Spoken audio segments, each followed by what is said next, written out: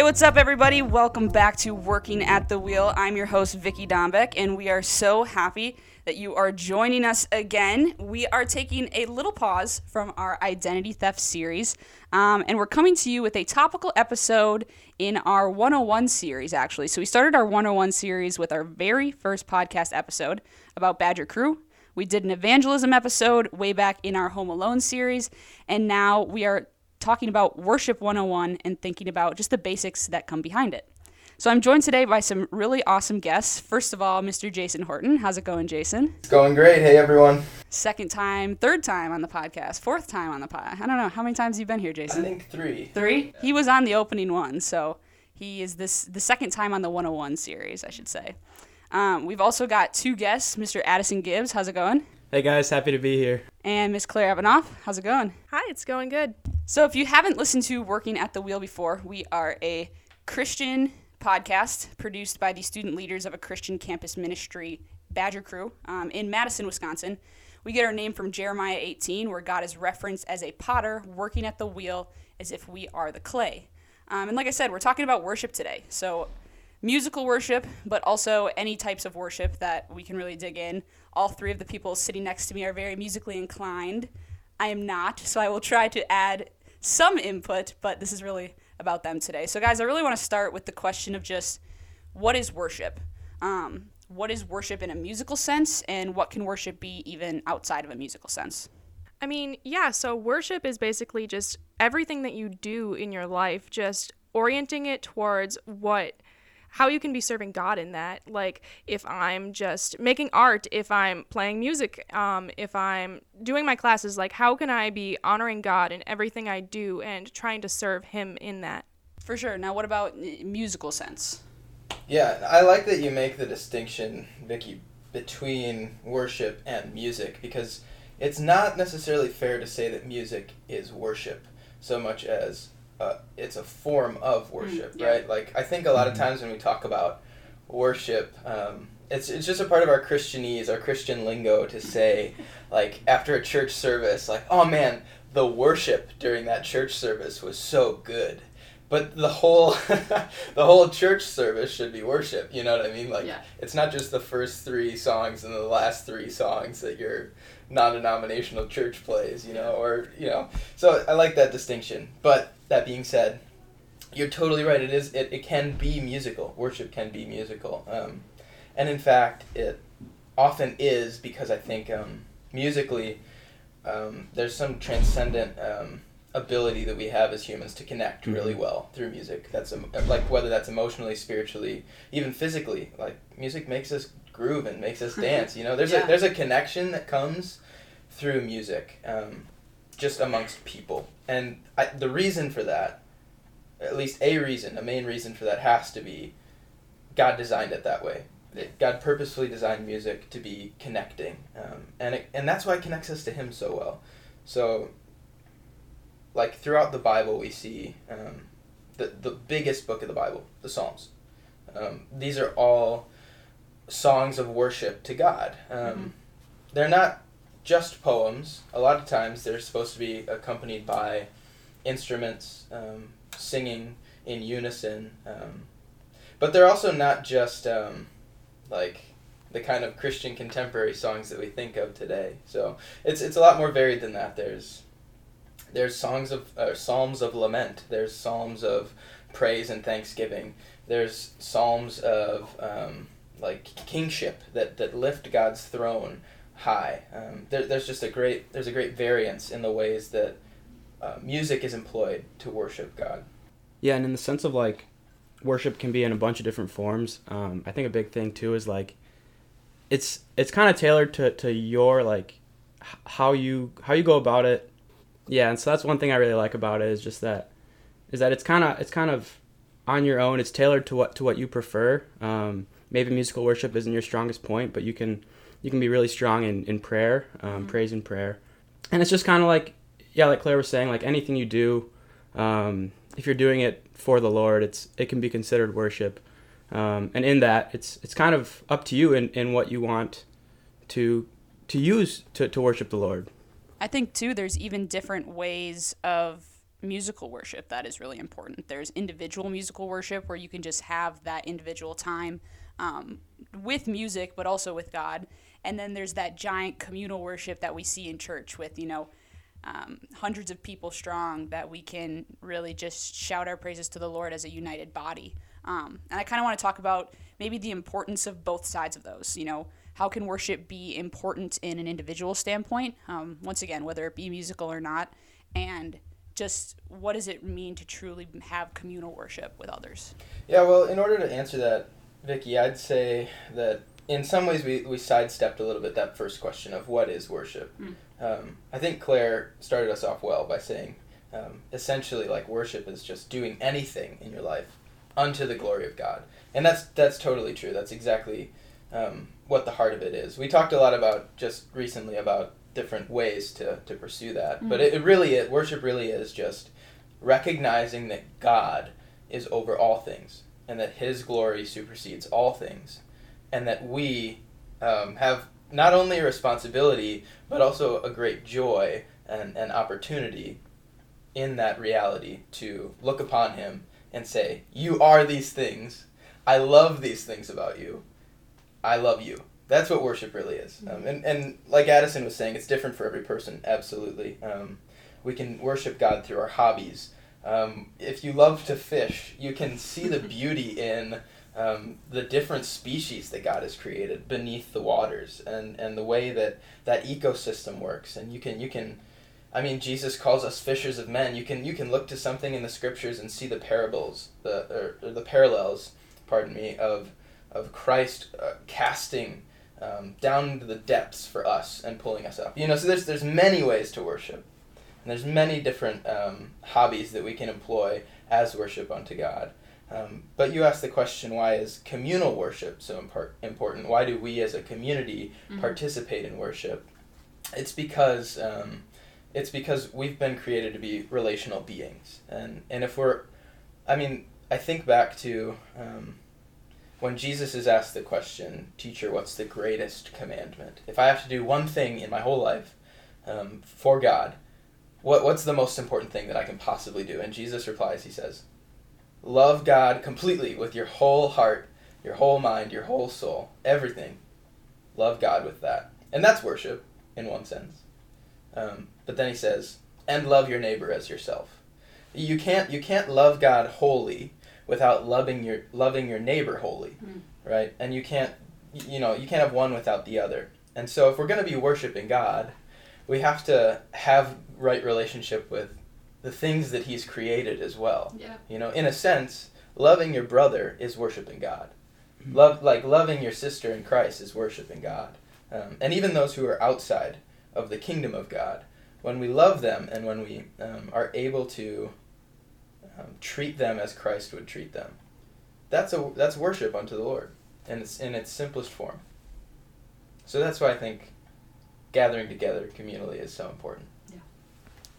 I think on an individual level, then, why we would participate in worship is to really open it up as like a two-way conversation between us and God. Because I think, me personally, like, I can sometimes make the excuse that, like, God already knows my heart, he knows what I'm thinking, he knows why I'm doing what I'm doing. But if we don't actively engage in worship and actively acknowledge that, like, I am doing this for God, I want to praise you right now, God, and, like, set aside that time and set aside like that place in your heart to be like, okay, I am dedicating this to you, God. It makes it a two-way conversation where we're actually opening our hearts to listen to what he has to say and not just expecting that he already knows it. Yeah, and even though he does kind of already know it, right? He wants us to say, like, Father, I need you, I want you, I love you. It's not just like, it's not like we're lines of code. Yeah. That are just expected to perform a certain way. We do have a portion of free will in order to say, God, I want you. Mm-hmm. And none of us are parents, not yet, but I have heard that sentiment from like earthly fathers. I've heard earthly fathers say, there's nothing that can surpass this one feeling of coming home and having my son say, Dad, can we sit together? Like, I would trade, I've heard fathers say that, I would trade everything in the world to just have my son sit on my lap and be with me. Yeah. I wouldn't want them to perform like the best in school. I mean, of course, fathers want that for their children. They want them to succeed. They want them to prosper. They want their children to go on and leave amazing legacies. But many times for parents, the most beautiful thing is just having their child want to be with them. And that's what God wants from us. Yeah, one thing you said, Jason, was use the word perform, right? And I think that's a word that we can talk about even when we're looking at a sense of musical worship, is the difference of musical worship and a performance, or calling it a concert, or various things like that, and the difference between that. Because unfortunately, I've heard worship be called a concert, and I'm just kind of like, it makes me cringe just a little bit. Yeah. And I was wondering if anybody had any thoughts to expand on that, on why we don't call worship a concert or a true performance, and why, while we want things to sound wonderful, that any sound and any worship can be pleasing to the Lord's ear. Yeah, well, that's actually something that's kind of been on my heart like lately.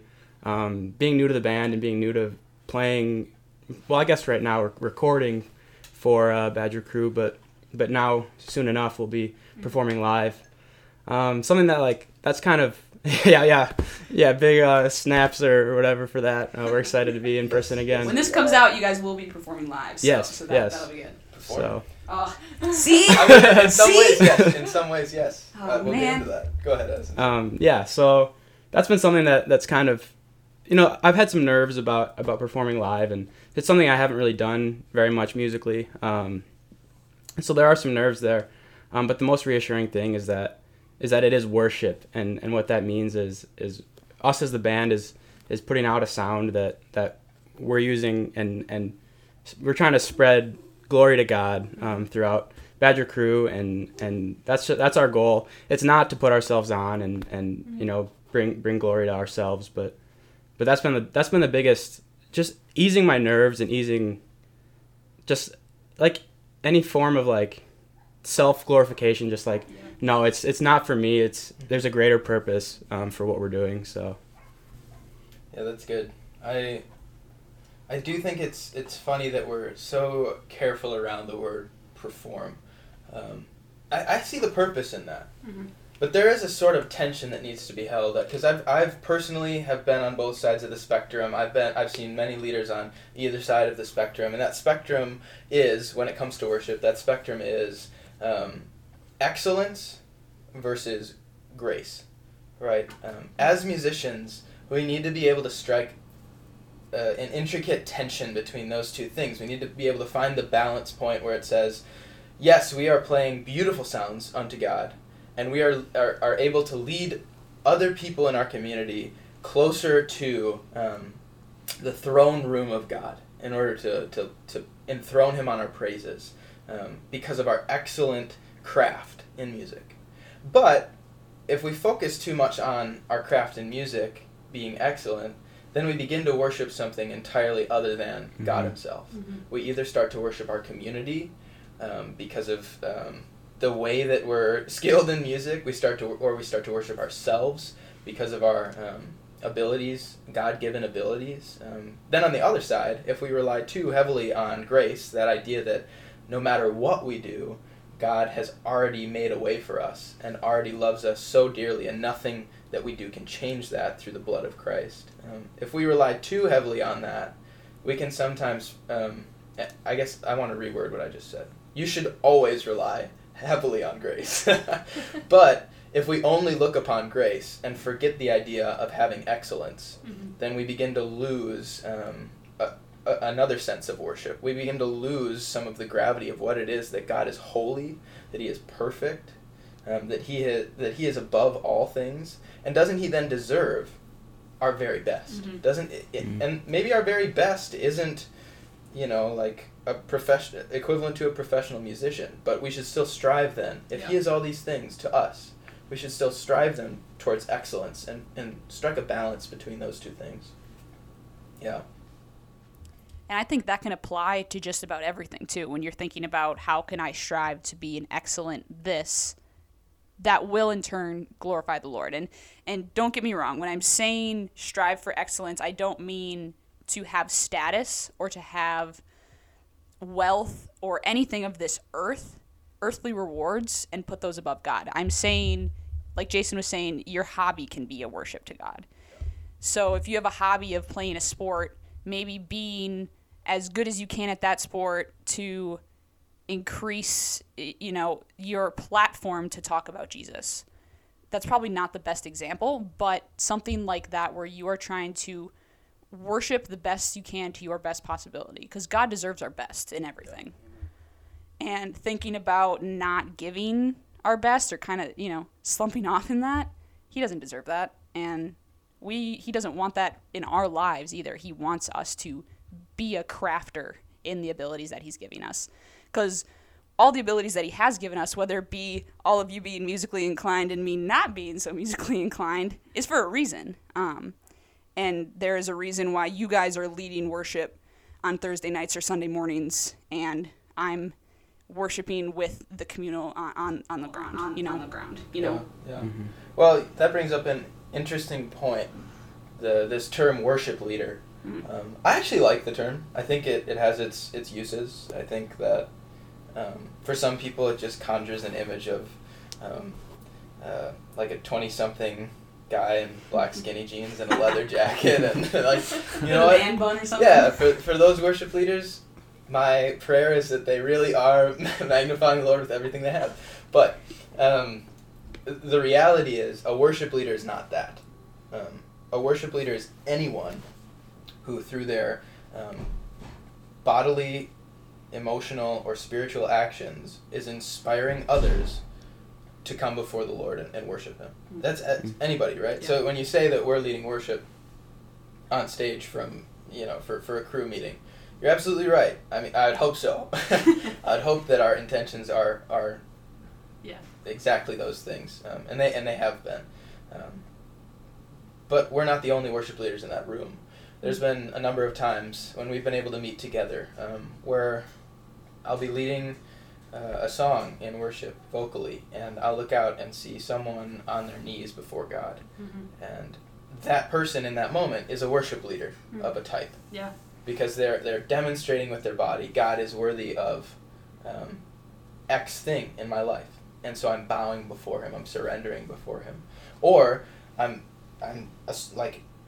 enraptured by His magnificence, and I have no other choice but to bow before Him. And when other people see that, they may or may not be able to catch a glimpse of exactly what that person is seeing, or some variant of what that person is seeing when it comes to the way they're looking at the Lord. And so they're a worship leader. And that brings up the question again of like performance and are we, should we engage our bodies in worship? Is it proud? Is it prideful for me to engage my body or to dance or to sing loud or to what do you guys think about that?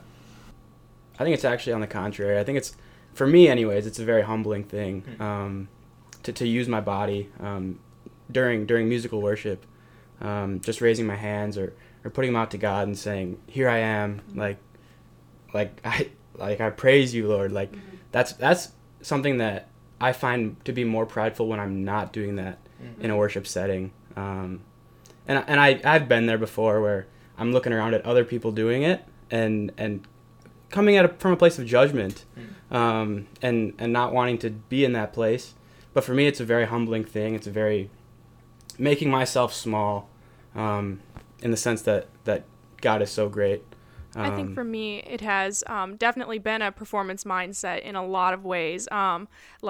Sometimes I fall into this habit of treating worship as a time to practice singing better or a time to show other people what God is to me, but I'm not actually meaning it. And there's some value in, being a worship leader and kind of overemphasizing what you're doing, just to show people it's okay to engage in this way. But at times for me, I know it has been not with the right mindset. And so what I've been challenged to do instead is to just close my eyes and just stand and listen and really respond to what the lyrics of songs are saying to me. But if I do have the inclination to just raise my hand, not fighting against that, because if he really is pushing me to do that, I should. Yeah, that's good. It really is, I've found, kind of on an individual basis, that we need to look inside ourselves. Because I think for many of us, and maybe I've had conversations with you, Claire, and many times what is the most worshipful and humbling thing for you to do before God is to be silent and commune with him through silent prayer. Yeah. Amazing. And I think for many of us younger Christians, on the flip side of that, we wrestle with this idea of, well, if I, or this is kind of the story that we tell ourselves, if I raise my hands before God, or if I jump up and down in joy in his presence, if I kneel on my knees before him in humility, etc., if I do that, then other people are going to look at me and think, oh, they're being prideful, and that'll cause them to stumble. So I don't want to cause them to stumble, so I won't do those things. Right? I think that's the story that oftentimes people in this age group can, and maybe others, but I can speak to our generation a little bit more.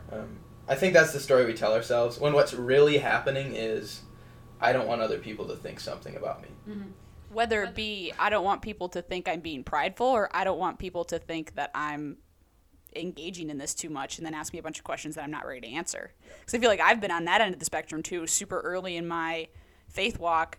I'm very much someone who loves musical worship. But when it came to putting my hands above my head and worshiping, or screaming at the top of my lungs when, guys, I can't sing, I'm sorry, but that's the truth. So it was always to me like, what is the person next to me going to think? What is my Bible study leader going to think and ask me the next time? Is she going to ask me these tougher questions because she saw me with my hands up worshiping? Like, what is that going to mean? And I know for me, I can be an overthinker in general. So when that stuff comes into play, but I think that's the exact opposite of what God wants worship to look like. He doesn't want it to be we're thinking 24/7 about what we're going to do next. Yeah. It should just be a natural thing that you are just giving into and that you're surrendering into. And if you worship well on your knees, get down on your knees. If you worship well with your hands in the air until your shoulders are sore, do that. If you worship well just sitting there in silence and, like you were saying, Claire, soaking up the lyrics, then do that. And I think the biggest thing that we have to remember is the people around you, while communal worship is awesome and it's so important, and I can't tell you the amount of times where I'll just shut up and listen to everybody, and it'll bring me such joy in the community that I'm surrounded by. But worship also is super individual, even in a communal sense. So just being there on the floor, doing whatever you can do to connect with the Lord in that time, and knowing the way that is, and being confident in that, I think is really important. Yeah, and I just want to add one other thing to that, Vicky, as you talk about worshiping the best way you know how. Take risks in worship. If you find yourself feeling comfortable every single time that you worship before God, and I'm not saying if you find yourself feeling happy and joyful in his presence, like that's not the comfortability I'm talking about. I'm saying if you find yourself never changing spiritually as you encounter God in worship, whatever form of worship that is, typically it's musical worship, right? If that's happening, take risks in worship and change the way that you're engaging your body. Change the way that you're engaging your voice and your spirit and your emotions in the time. Because unless you do that, you're never going to get out of worship what you're supposed to get out of worship. And let me clarify, you should never come into a time of worship expecting to receive from God. You should only go into a time of worship expecting to give more of yourself to God. But here's the mystery. When you give more of yourself to God, oftentimes he will bless you back. Oftentimes he will pour out more and more blessing, more and more wonder about himself and about his creation onto you. So there is a receiving that happens when we're willing to lay down. So if you're not receiving in worship, maybe you need to lay something down. And one other clarification, that reception isn't always what we expect or what we want, but it is always what is best for us. So take risks in worship. God's not going to look down upon you and scoff or think like what a stupid child I have, or like like you're dancing like an idiot, Jason. Stop. I don't want to see that. No, that's not the kind of father that God is. If he doesn't look at my body and see like I can't dance. Okay, I'm just gonna say that I can't dance. He doesn't look at my body when I dance in worship and say, "You can't dance." He looks at my body and says, "I see joy emanating from you," and I love that, and I want to see more of that. So take risks. Yeah, and I think to respond to just worrying about what people think of you, like oftentimes I'm on the stage helping to lead worship, and if I'm not playing a song, I have nowhere to look but out. I can just see everybody worshiping, and to me, that's one of the most beautiful things is when I look out and I see everyone is worshiping in a different way. And when I hear the loud voices that are totally off key, like honestly, that is my favorite voice to hear because they're just so confident in the truths that they're proclaiming to the Lord, and they're not ashamed of that. So if that's an encouragement, I love hearing that. Wonderful. I'll sing closer to the stage when we start in person. just for you, so you can hear that. Sounds good. I think the final question that we kind of want to wrap up with too is just, I think we don't spend enough time on this podcast, unfortunately, just getting to know our guests. We have them come in and we have them drop some great truth on us. But I think worship has a big impact on even our personal stories, and I'd love to hear even a little parts of maybe each of your testimony that you could share in which worship has been a big part of that, whether it's been why you decided to, be a part of the worship team with Cru, or I know, Jason, you're involved with High Point Church's worship, and maybe why you took that step into that, how you got into musical worship individually. I don't know. I'll open it up to you guys to share whatever many parts of your testimony that worship has played a part into. I can kick us off. So I guess I grew up pretty musically. My parents got me into playing piano, violin, and then I picked up guitar later.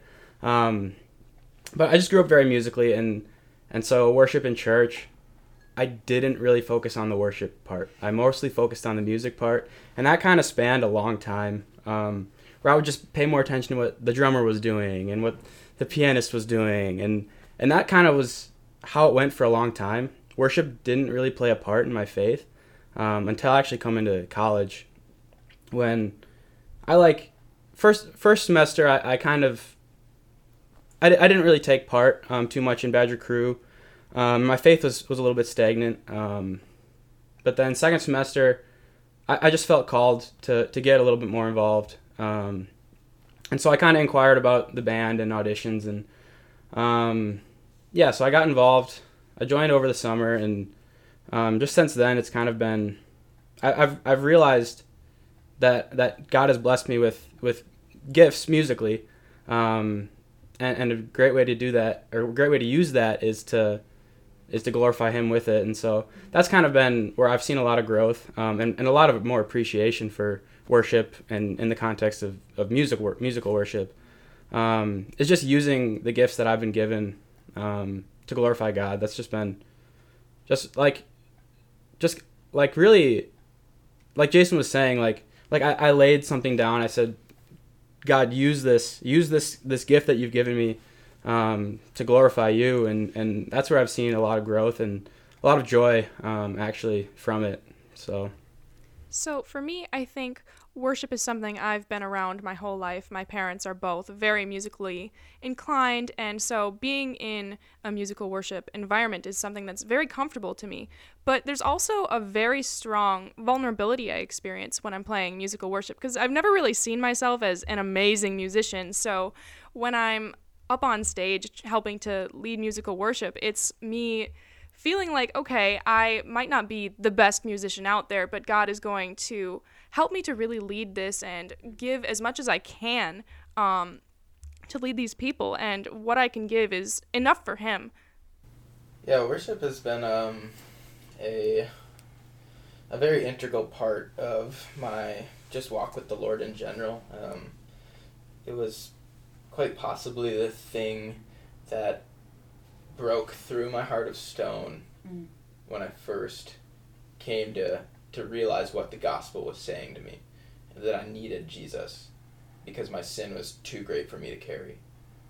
And I think it was really music around that message that broke through my heart of stone and helped me to connect with God in a way that I hadn't connected with him before, and eventually give my life to him.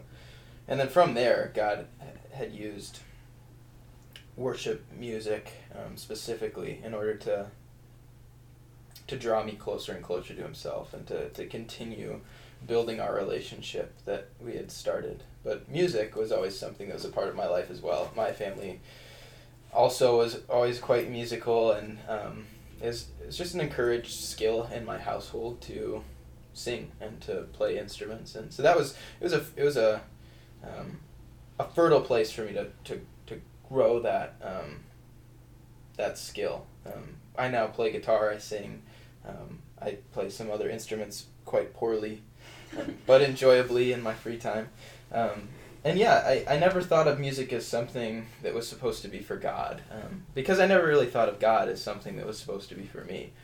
So when I first heard somebody tell me, this was Brandon Brooks, he used to work here at UW on the crew staff, now he's out in New York.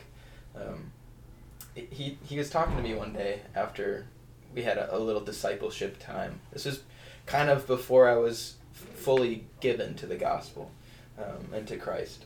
He was explaining to me that the best way that I could possibly employ music would be to the glory of God, because God is eternal. He is he's never ending. His kingdom's never ending, and he is completely worthy of my artistic talent, and nothing else has that kind of worthiness or longevity to it. So just from a logical standpoint, even not even necessarily an emotional one, God is the most worthy cause for music. And I thought about that, and I was like, no. No, like, music makes me popular. It makes people like me. It like gets chicks. Like, music is for me. And never in a million years did I think that that I would employ that to bring God's people together and have them stand in awe of who he is. But ever since, God has worked on my heart thoroughly since then and continues to. And throughout that process, God has shown me that Brandon's words are true. And I think of one of the things that God's recently taken me through in the past year, maybe, about worship, about musical worship specifically, and how we are to engage in it. It kind of goes back to something that we were talking about earlier, and how do we engage our bodies and that sort of thing. There's this scripture passage that is typically used in contexts like these. It's like a quintessential worship passage to inspire people, and it's really good, but you may have heard this before. All the same, it comes from 2 Samuel 6, and this is a chapter in the Bible where the Ark of the Covenant, the place that houses God's presence before the Holy Spirit came and dwelt in us believers in Christ. The Ark of the Covenant is being brought back into Jerusalem after a long time away. The presence of God had been essentially gone from that place for a long time. And the king, David, he was so excited about the Ark of the Covenant, God's presence coming back into the city, that this happens in verse 14. It says, and this is the NASB translation, it says, "And David was dancing before the Lord with all his might, and David was wearing a linen ephod. So David and all the house of Israel were bringing up the ark of the Lord with shouting and with the sound of the trumpet. Then it happened, as the ark of the Lord came into the city of David, that Michal, the daughter of Saul, looked out of the window and saw King David leaping and dancing before the Lord, and she despised him in her heart." And if that's confusing to you, an ephod is essentially like, in some ways, an undergarment. It would be worn underneath priestly or kingly robes, and so for David to be dancing in that garment in that way, it would be seen as kind of a disgrace to his kingly presence, and he's doing this before his subjects. And so Michal, who's married to David, she's despising him in her heart. And this is what happens in verse 20. It says, "But when David returned to bless his household, Michal, the daughter of Saul, came out to meet David and said, 'How the king of Israel distinguished himself today. He uncovered himself today in the eyes of his servants' maids, as one of the foolish ones shamelessly uncovers himself.'" So she's basically saying, like, are you serious? Like, you're the king, and you're going to do something stupid like that? Yeah. You're not going to wear your robes in front of your subjects, and you're going to disgrace yourself like that? So she's throwing some sarcasm at him, some pretty heavy sarcasm. And in 21, David said to Michal, "It was before the Lord who chose me above your father and above all his household to appoint me ruler over the people of the Lord, over Israel. Therefore, I will celebrate before the Lord. I will be even more lightly esteemed than this, and I will be even more humble in my own eyes. But with the maids of whom you have spoken, with them I will be distinguished." So David's making this claim. He's saying, like, I'm the most important person in this entire region. You're absolutely right about that. But guess what? The Ark of the Covenant just came back into the city, and that just changed. God is now the most important person in this entire place. Yeah. And I will become more and more lightly esteemed, meaning like less and less. The way that Ren Collective puts it, they say, I will become more undignified. And it's because he wants to lift the Lord high. And so when Michal is saying these things about how he's disgracing himself and all these things because he's dancing before God with joy and splendor like a child would, David retorts and he says, "You're absolutely wrong. God is worthy of this. Even if I look foolish, God is worthy of the highest of praises." And that's the highest way I could praise him in that moment. So bad things then happened to Michal. And yeah, anyways, that relates because I think for many times leading worship, I really did think about playing the music as this kind of anxiety-inducing thing, because I felt all this responsibility of like, I have to lead people well, I have to play music well, and if I screw up, then I screw up any chance of people encountering God. And the reality is, for the worship leader, if we're not specifically trying to encounter God ourselves, and if we're not, even if it's at the cost of looking undignified before other people, if we're not pursuing God with everything that we have in worship, it's going to have no effect on the people around us.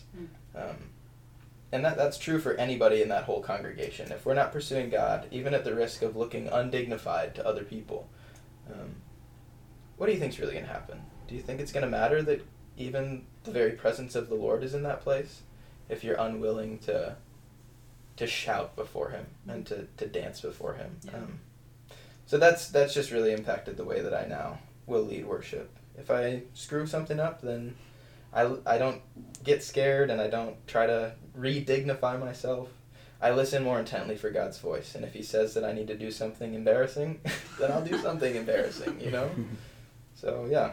Awesome. Well, I thank you all for sharing those parts of your testimonies and for just being open about that. And I think the way that we want to close today off is, the way we close off every episode is just with our reference minute. And I think originally coming into this podcast, I was going to ask you guys just for references about songs or artists, but I think even talking about how worship can be far beyond just music.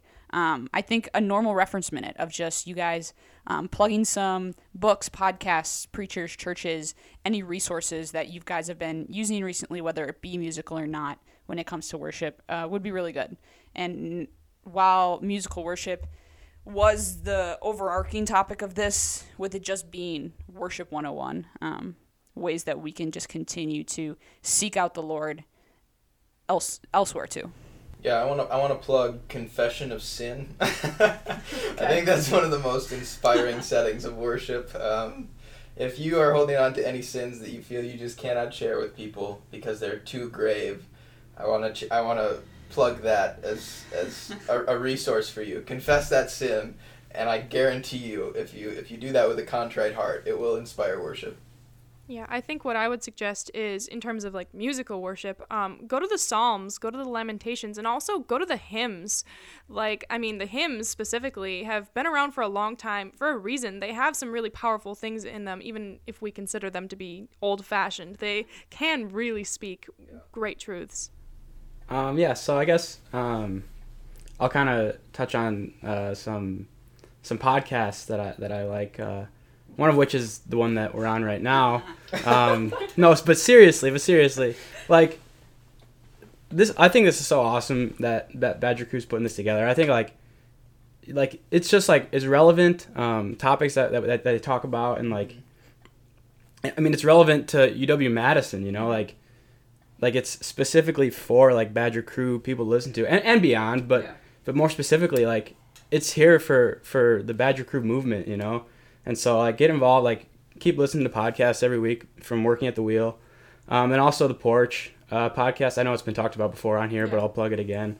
That's something I really like to listen to. On, like, car rides to my hometown or whatever it might be. I think that's a really awesome way to worship, too. Is to just, like, let it be silent in the car and just be listening and just kind of going over what they have to say in those podcasts. I think it's a really awesome way to just be with the Lord.